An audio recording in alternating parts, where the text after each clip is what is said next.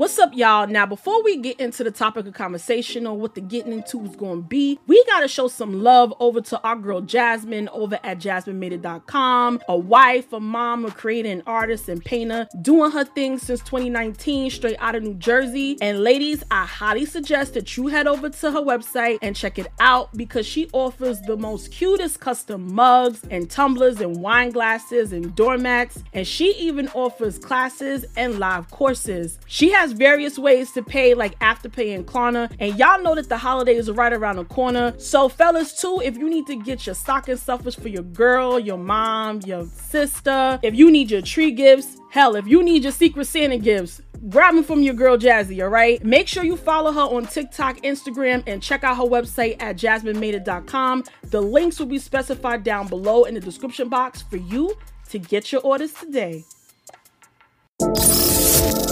You're now listening to The Unpopular Opinion, the RUO with your girl, Rondell, bringing you the latest on news, politics, entertainment, and more. Like, share, and tap in.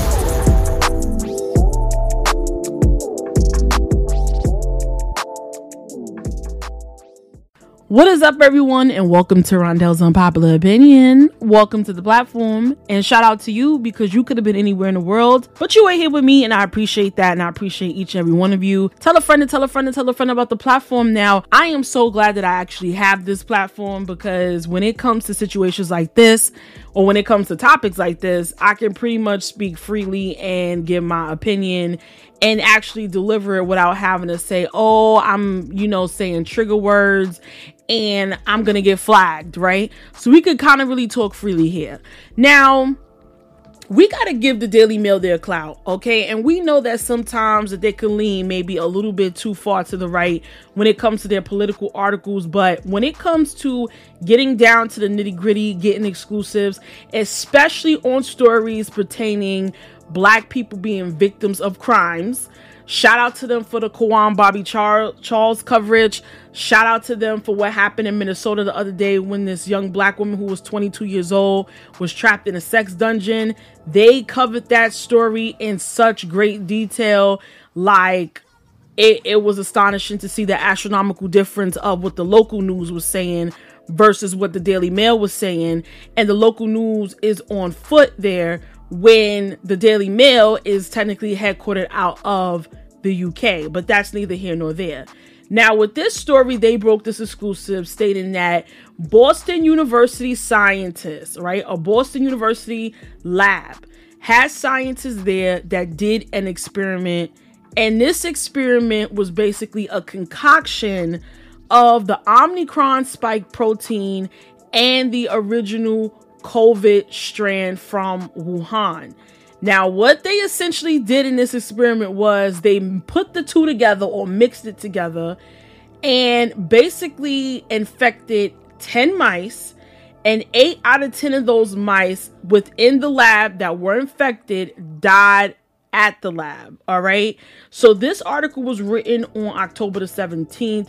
And it pretty much stated that these Boston University scientists are being condemned for quote unquote playing with fire after it emerged that they had created a new lethal COVID strand in a laboratory.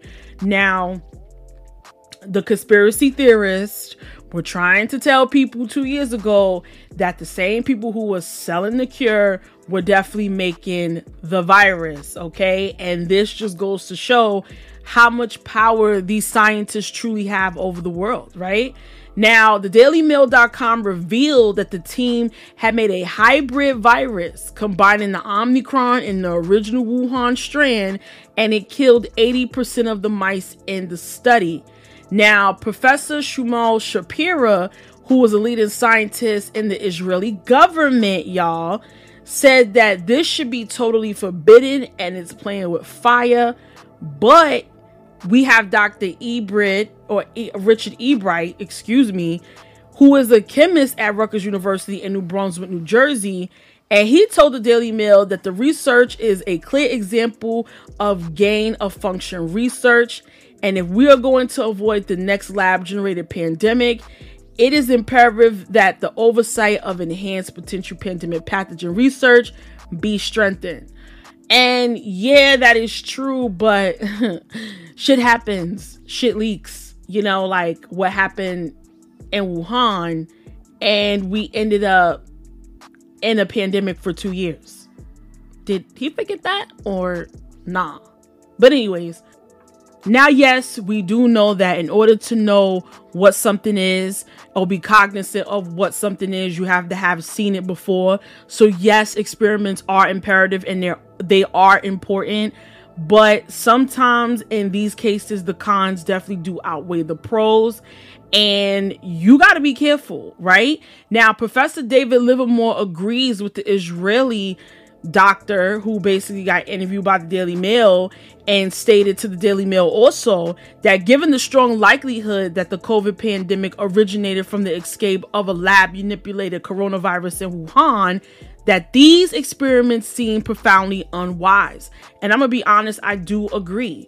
You know what I'm saying? Because it's just not worth the risk. We've seen what happened the last time when people wanted to play guinea pig, in the lab. We ended up being sick for 2 years, right? So this is definitely very, very dangerous. And at this point in the game, it's just like, what would be the real reason why you would want to basically be mixing these concoctions in a lab where we pretty much have the virus weakening at this point? We do know that in China that they are still on lockdown. I believe Shanghai may be just coming off of it. I'm not sure. I wish, people could let me know if that is the case. But we do know that in Shanghai they were locked down. But for the most part, restrictions are kind of really lifted. Things are kind of really falling back. Not to say that we're not dealing with this or this is not something that's still not a thing, but it's not really a thing. We're not in 2020, right? Now, some people could credit that to natural immunity. Some people can credit that to inoculation. Some people can credit that to a mixture of both. I'm not here right now to do either or. All right. But what we really need to think about is what would be the main reason at this point in the game where something is pretty much weakening. Why on God's green earth would you go and mix a concoction like this in a lab at this point? What would be the point of you doing this research now?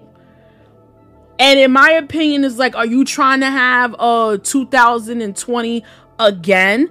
Are you like trying to have 2020 again where you have a oopsie daisy out of the fucking lab? Because again, what would this research be proven to us that we wouldn't already know?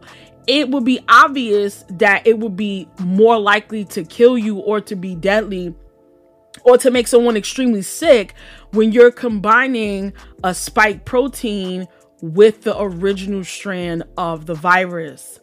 Duh. And exactly how did the spike protein even come about? Is the question. Because at one point, it was sort of weakening in the, I'm going to say, summer or fall of 2020. And it's just like in 2021, we just saw like COVID come back strong.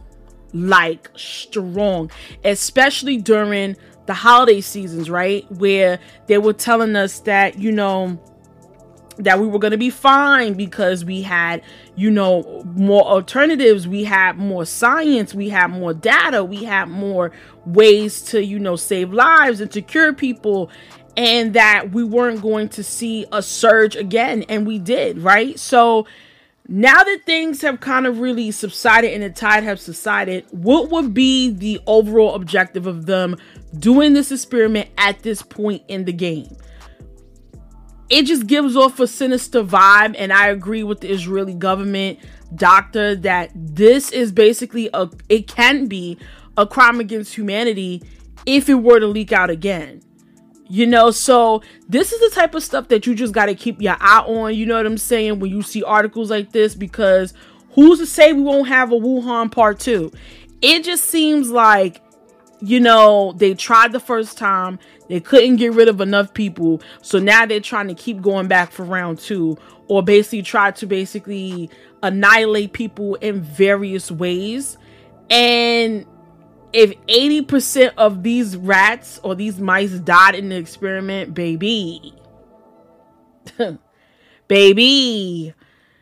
we got a problem. You know what I'm saying? But that's what I got for y'all on this one. Major shout out to you for making it all the way to the end. I love y'all, like I always say. And we got more content coming on the podcast site, so make sure that you stick around. And I love y'all. Y'all take care and y'all be well, all right? Peace.